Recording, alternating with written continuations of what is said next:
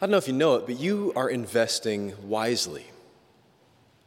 I'm not talking about your finances. I don't know about how you're doing on that front, though I hope it's going well, because that's an important kind of stewardship as well. I'm talking about how you use your time. Today, specifically, you are investing it well. You are here in God's house to receive the gifts that He gives to you through His Word, through His sacraments, the gifts that He gives to equip you here for life out there. You're spending time in God's Word.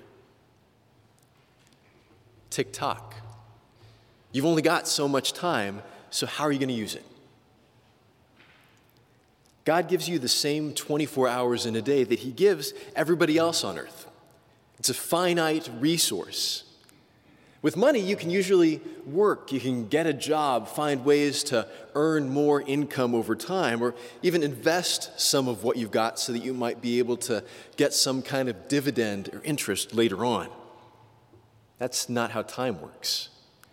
You can't stretch out your days or your years, no matter what kind of tricks you might learn, what kind of life hacks you apply.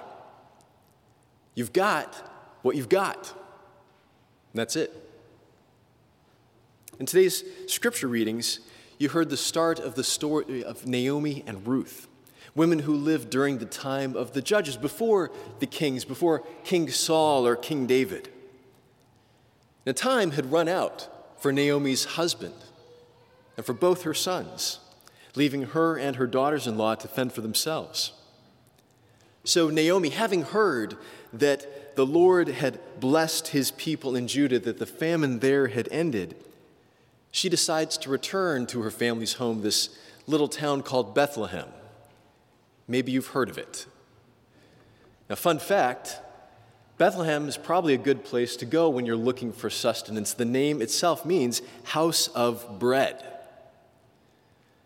Her daughters-in-law, they have no connection to that place, to that people, just Naomi. And she tells them to remain behind, to go and find life among the people, among the places that they know. Why should they go with her? Why should they waste their time on an uncertain future? Naomi blesses them in the name of her God, Yahweh, the Lord, letting them go in peace. There's a lot of love here. They spent years together as a family, getting to know one another, caring for one another. Enough time, apparently, for Ruth to start to know Yahweh, the God of the Hebrew nation. Now, while Orpah tearfully yields to her mother-in-law's appeal to go back to her people, to go back to her gods, Ruth remains steadfast. Hear again what she said. "Do not urge me to leave you or to return from following you. For where you go, I will go. Where you lodge, I will lodge. Your people shall be my people, and your God my God. Where you die, I will die, and there will I be buried. May Yahweh do so to me and more also, if anything but death parts me from you." Ruth trusted that Yahweh would see them through, so she committed her time, her very future, to follow Him, to live among His people. Ruth trusted the Lord as her God. It was the right call. And considering what we heard in Psalm 110 this morning, the fear of Yahweh is the beginning of wisdom. All those who practice it have a good understanding. We can say that Ruth's call was the wise call. Tick-tock. Today, God is inviting you to make the wise call in how you use the gift of time that you've been given. Invest that time well by getting to know Him better as Ruth did. Because as you do, you'll find that wisdom will shape your life. It will serve as a foundation for all the other decisions that you need to make each and every day. So how do you do it? How do you get to know Yahweh better? You can start by dedicating time each day to hearing from Him in His Word, in the Bible. That time doesn't have to be fancy, but it should be regular. Knowing full well how busy life in our area could be, I recommend setting aside time on your calendar just like you would any other appointment that you don't want to miss. Put these appointments with the Lord down. Make a slot for starting maybe 5-10 minutes. If you can, choose a quiet space where you can focus on reading, reflecting, prayer. If reading is an issue, I know there are a number of copies of the audio recordings of the scriptures that we can point you to if you want some help finding those. And if you're looking for a place to start, if you want to dive into the books of the Bible, go to the Gospels. John, Mark. Not John Mark, that's Mark. John or Mark, those are good places. And if you're looking for a resource, we have these little devotionals called Portals of Prayer out in the narthex over on the credenzas there, kind of over by the Welcome Center. We can direct you to those after the service if you want to pick those up. They have something for each day of the week that you can go through, you can read, you can get to know the Lord better. But what comes next? You've got the Bible in front of you. You've got your time set aside. How do you know better who God is just by reading through His Word? I have no idea how many approaches there are at reading Scripture devotionally, but I can offer you one right now that's pretty straightforward. It's actually the same one that Greg Finke mentions in his second book, Joining Jesus on His Mission, Show Me How. So as you read through the Scriptures, ask 3 questions. Know what?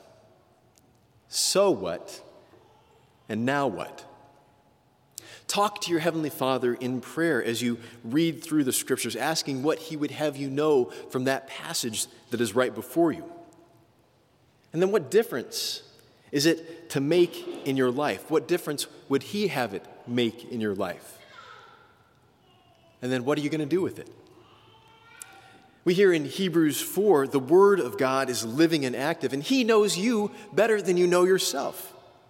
The Holy Spirit is going to be working through His Word to shape you as Christ's people.